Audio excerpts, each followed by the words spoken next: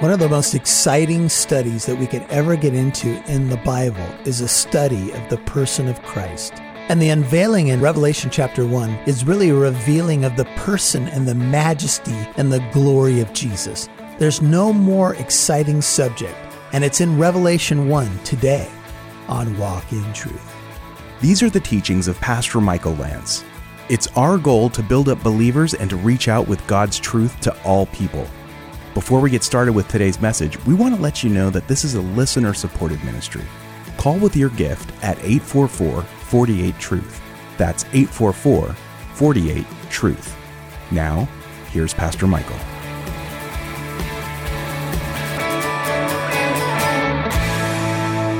Acts 22:17. The Spirit of God was in control of John as he sees the revelation. John becomes a seer. I think that this is deeper than just simply an attitude of worship. This is the idea of a man receiving direct revelation from God. So I would say it's beyond just, an attitude of worship, but it's something that there's a deep communion going on between the receiver of the revelation and God Almighty. As John says, I was in the Spirit, he says it was on the Lord's Day. There's two major interpretations there. One is that the Lord's Day is simply Sunday. The Lord's Day. There are people who say that the early church did not use Sunday in this way, but there are early church fathers that called Sunday the Lord's Day. I don't know if you guys say that it's the Lord's Day. We like to say every day is the Lord's Day. But Sunday did become the day of worship for the early church. And it was a day in the not so recent past when businesses were shut down, when barely anything was open, when baseball leagues did not play on Sunday, soccer leagues did not play on Sunday. If you played Little League, you played all your games on Saturday. If you played All-Stars, you played on Saturday. You did not play on Sunday because the idea of the nation was most people went to church. I could spend the next half an hour talking about that, but I'm not going to go there. It's the Lord's Day. It's not your day. It's the Lord's Day. So we should spend time going to church. Sometimes I ask people this question: why do you go to church? All different answers. Well, because I should. Some of you, between the ages of 2 and 20, I was dragged there. Praise the Lord. I think that's awesome. You should go to church to honor Jesus Christ. Not because you like the music, not because the chairs are cushy, not because the preacher is short-winded, because none of you come here for those reasons, right? You know it's going to be long, and yet you endure it. Perseverance on Arsenal Way in Corona. That's the street that the church is on. Anyway, it's the Lord's Day.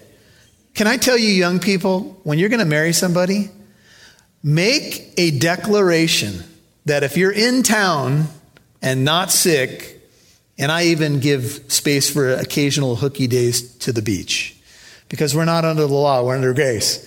Go to church. As for me and my house, we will serve the Lord. I don't care what anybody else is doing. I'm going to honor the one who bought me with his blood. And plus, I have to be here. So I want you to be here too. I'm just kidding. When I wasn't preaching every week, I still showed up. I was the drummer on the worship team back then. No idea what they were thinking, but anyway.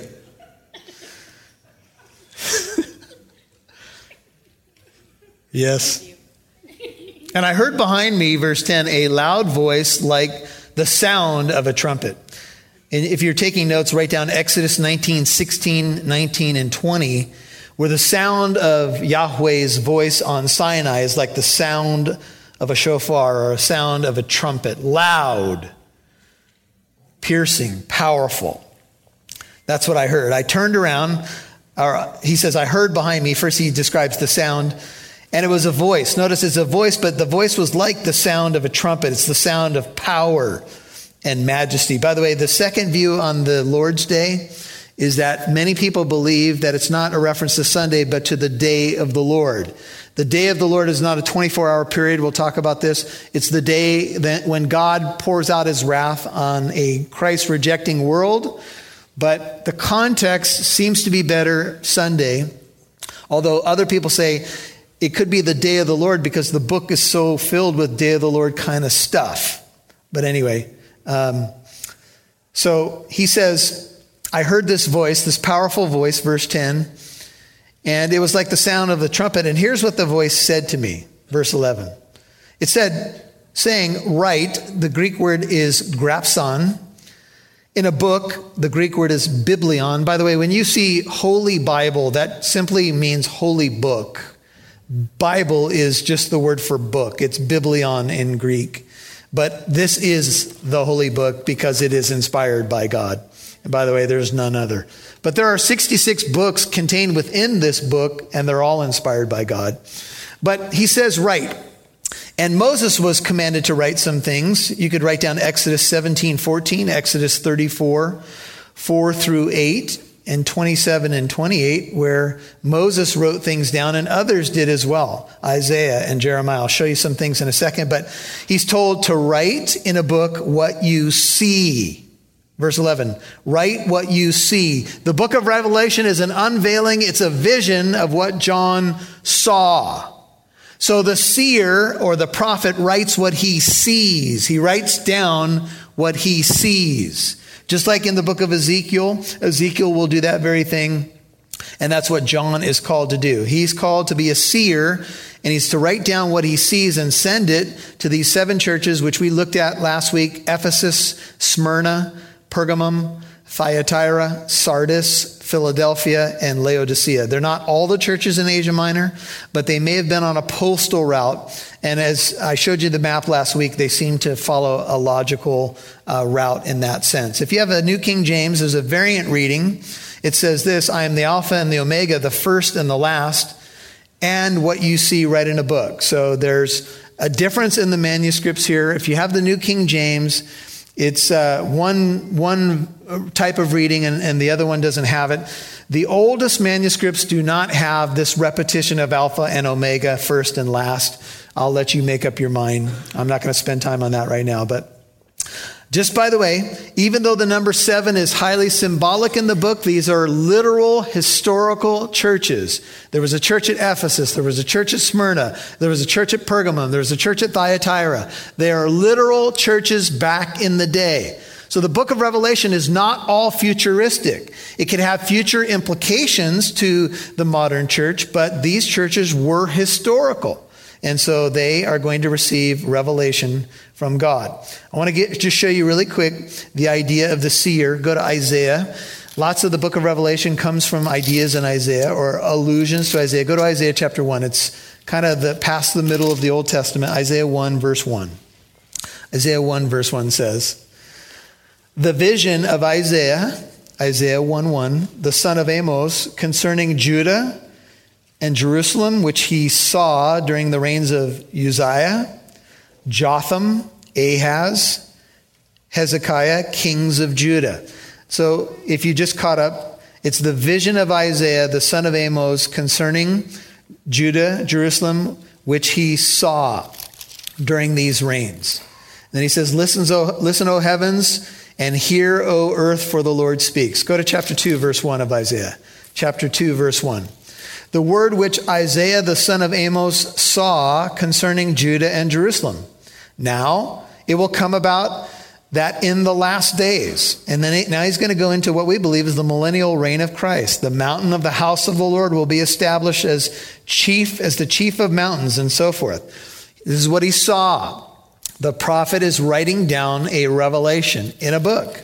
Go to chapter 6, look at verse 1. Chapter 6, verse 1 of Isaiah. In the year of King Uzziah's death, what does he say? I saw the Lord sitting on a throne, lofty and exalted, with the train of his robe filling the temple. When we get to Revelation 4, there's going to be great similarity between Revelation 4 and Isaiah 6. What did Isaiah see? A vision of the Lord. What does John see in John chapter 1? A vision of the Lord. I saw the Lord. Write in a book what you see. You know, the book of Isaiah is 66 chapters, interestingly enough, and it's filled with these incredible revelations of God and prophecies about the coming Messiah, Jesus Christ. And so these thoughts or these visions, go back to Revelation 1, are going to be sent to these churches. And they've arrived to the church over the history of the known world because they've been included in what we call the canon, the 66 books of the Bible. The book of Revelation is the final book. And so as Jesus addresses the churches, he'll talk to them in chapters 2 and 3 about their strengths and weaknesses. The 7 churches are characteristic of individual churches throughout church history, but they are not church ages in my view. You have some people say, well, each church represents an age of church history. I don't think that you can really make a case for that from church history. But I think what you can say is that these 7 churches are historical, but they also have characteristics of the church throughout the age. If I were to ask you tonight, if Jesus wrote a letter to the church in Corona and said, this I commend you for, this you're doing well, and this I have against you. You'll hear more from Pastor Michael in a moment. You can now listen to Walk in Truth with Michael Lance wherever you go and whenever you want. That's because Walk in Truth can now be heard on your favorite podcast app. Apps like iPodcast, Spotify, Stitcher, iHeartRadio, Google Play, and much more. Simply open up your favorite podcast app and search Walk in Truth. Make sure you subscribe so you'll know when a new show is available.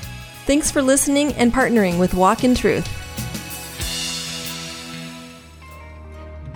Visit the Walk in Truth store today to get the Revelation DVD series by Pastor Michael Lance. The book of Revelation reveals the person and work of Jesus Christ and how he speaks to his church in both words of commendation and correction. This book will give you a unique glimpse into heaven and the worship that happens there. It also reveals the future. We see the 7-sealed scroll, the 4 horsemen of the apocalypse, and many other intriguing truths that expose God's plan for planet Earth, the unbelieving world, and his church. Join Michael Lance in a DVD series of this dramatic, often sobering book. Visit the Walk in Truth store today to order your copy of the DVD teaching The Mark of the Beast, the 7 Seals, and the New Heaven and New Earth. All available to help you dive deeper into the book of Revelation. Visit walkintruth.com today. That's walkintruth.com. Click on store.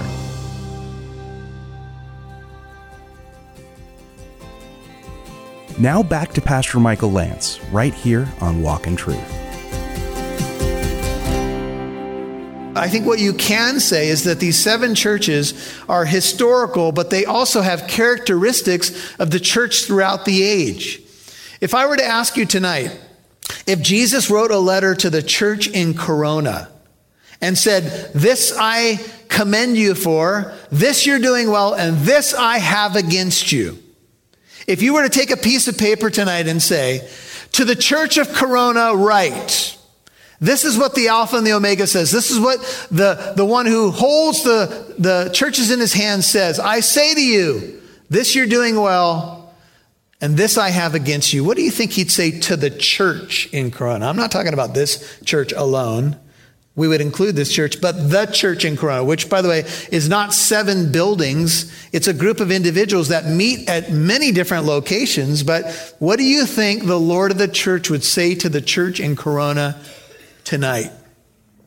What would he commend us for? And what would he say, I have this against you? Interesting thought, isn't it? Because we can observe the book of Revelation from the stands and say, oh, interesting. Wow, yeah. Or we can say, Lord, what do you have to say to me tonight? What am I doing well in your view? Because that's all that really matters. And what do I need to improve? Verse 12, Revelation 1, I turned to see the voice that was speaking with me. And having turned, I saw, first thing he sees now, I saw 7 golden lampstands.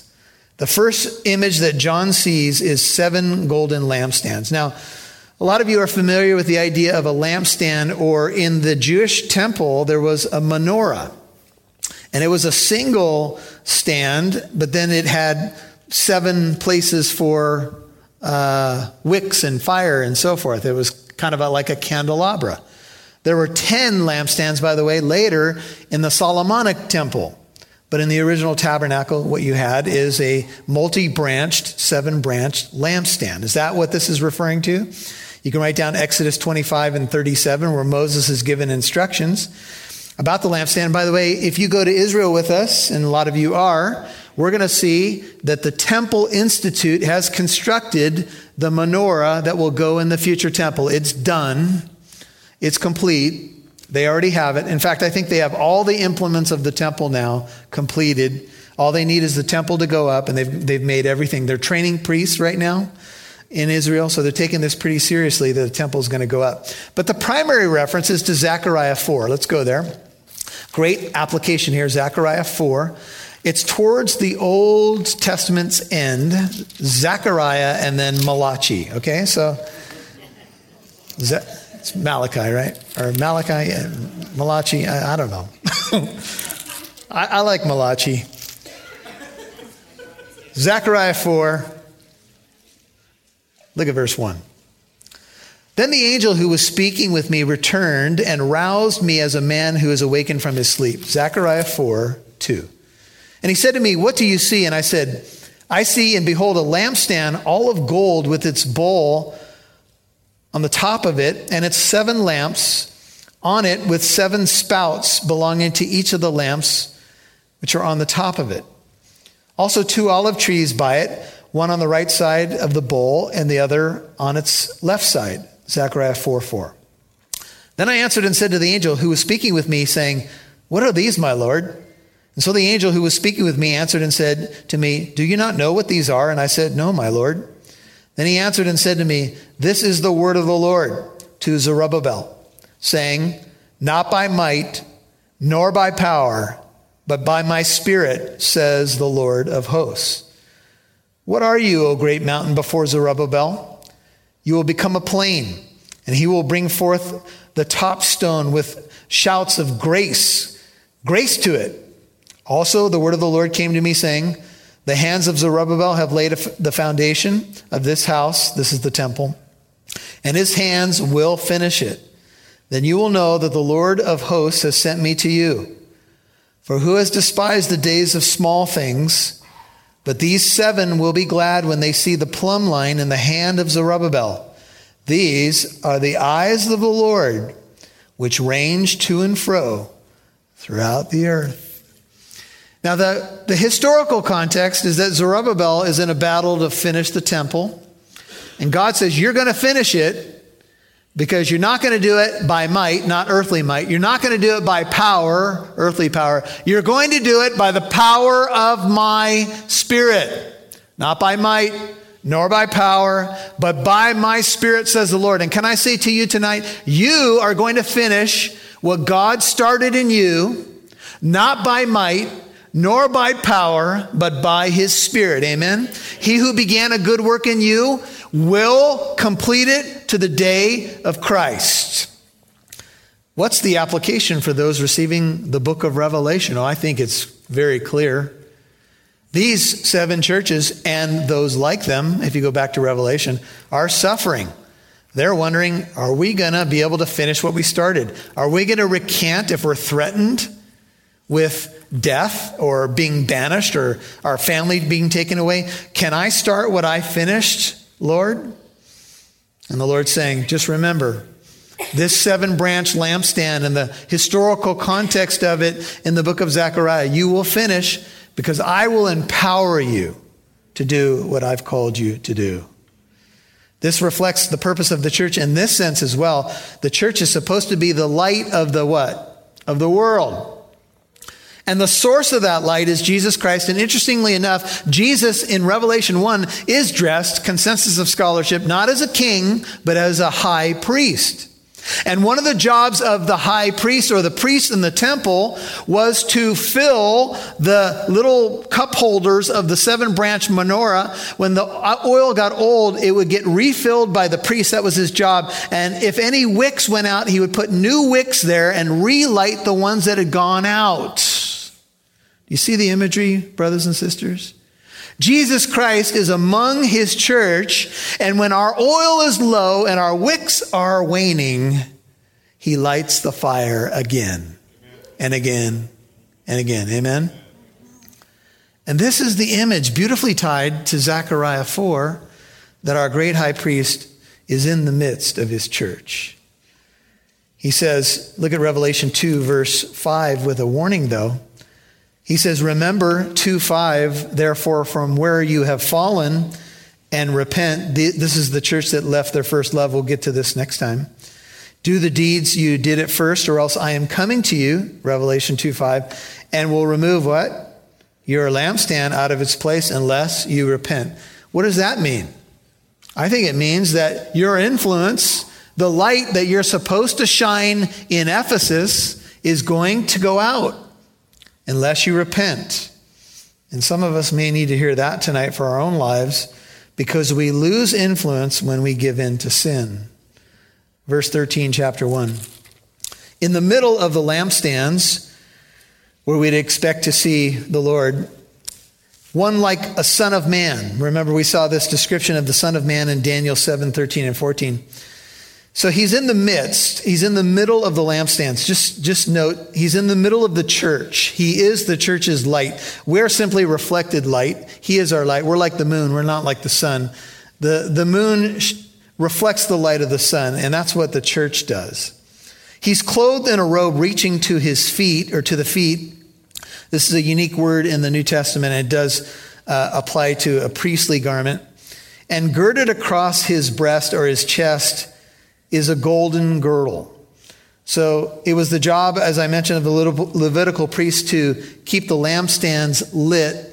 And Jesus, I would say here, is tending to his lambs. You remember when he was resurrected, he met with Peter at that fire. And he said, Peter, do you love me? And Peter says, you know I love you, Lord. And he says, then tend my lambs. Jesus is in the midst of the church. What is he doing? He takes care of his people. He tends to his lambs.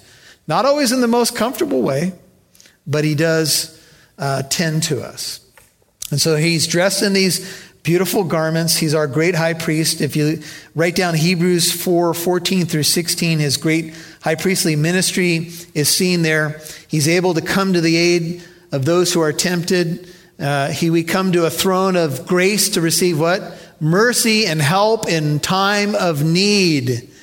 We can come to him boldly because he loves us. This robe is a mark of distinction. If you write down Exodus 39:29, it says, the sash of fine twisted linen and blue and purple and scarlet material, the work of the weaver, just as the Lord had commanded Moses. Moses is making, or the folks are making priestly garments, and this fits well with the description. So he is in a high priestly attire. This is what he does. He is the high priest of the church. He's got you and he's got me. Amen. Well, it's awesome to consider that Jesus Christ is our great high priest.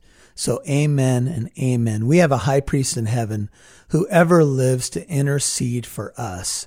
And my friend, that means you. If you're a believer, he is your high priest. What an incredible God we have. Now, I think it's important to establish that Jesus is our great high priest, especially since we see this in the book of Revelation. We see it in Hebrews and other places in the scripture. And this means that he is interceding for you. He paid the price of your redemption at the cross through the resurrection, but he loves you and he has a ministry to you today. Hey, I want to thank you for listening to Walk in Truth. I'm Pastor Michael Lance. I'd like to encourage you to visit our website. There we have some DVDs available on the book of Revelation. And I'm sure you'd be interested in this because it's on subjects like the 7 seals, the new heaven and the new earth, and teaching about the mark of the beast. What is it? What about this Antichrist figure? Now, you can order these DVDs online when you visit walkintruth.com and click on the store tab. You can also reach out and call us at 844-48-TRUTH during regular business hours. That's 844-48-TRUTH. Hey, just an FYI that Walk in Truth is a ministry of Living Truth Christian Fellowship. I have the privilege of serving as senior pastor in this great church. Now, we're located in the city of Corona, and we would love for you to come out and visit us this coming Sunday. Now, especially if you're not currently in fellowship, we would love you to come out and connect with the body of Christ. We have 2 services, one at 9 a.m. and one at 11:15 a.m. Also this Sunday, there's a free parenting class. So if you want to get more about parenting, need a little bit refining or encouragement, come out to this class for some more practical tips on Christian parenting. The address for Living Truth is 1009 Arsenal Way in the city of Corona. Learn more when you click on the Visit tab at walkintruth.com. Or get the Living Truth app in your app store. Go ahead and download that, and you'll have access to all that wonderful information. Now come back tomorrow for more of the message called The Unveiling, where you'll learn that Jesus isn't just the high priest. He is the living God. Until then, may God richly bless you. Thanks for listening to Walk in Truth, encouraging you to reach out with God's truth to all people.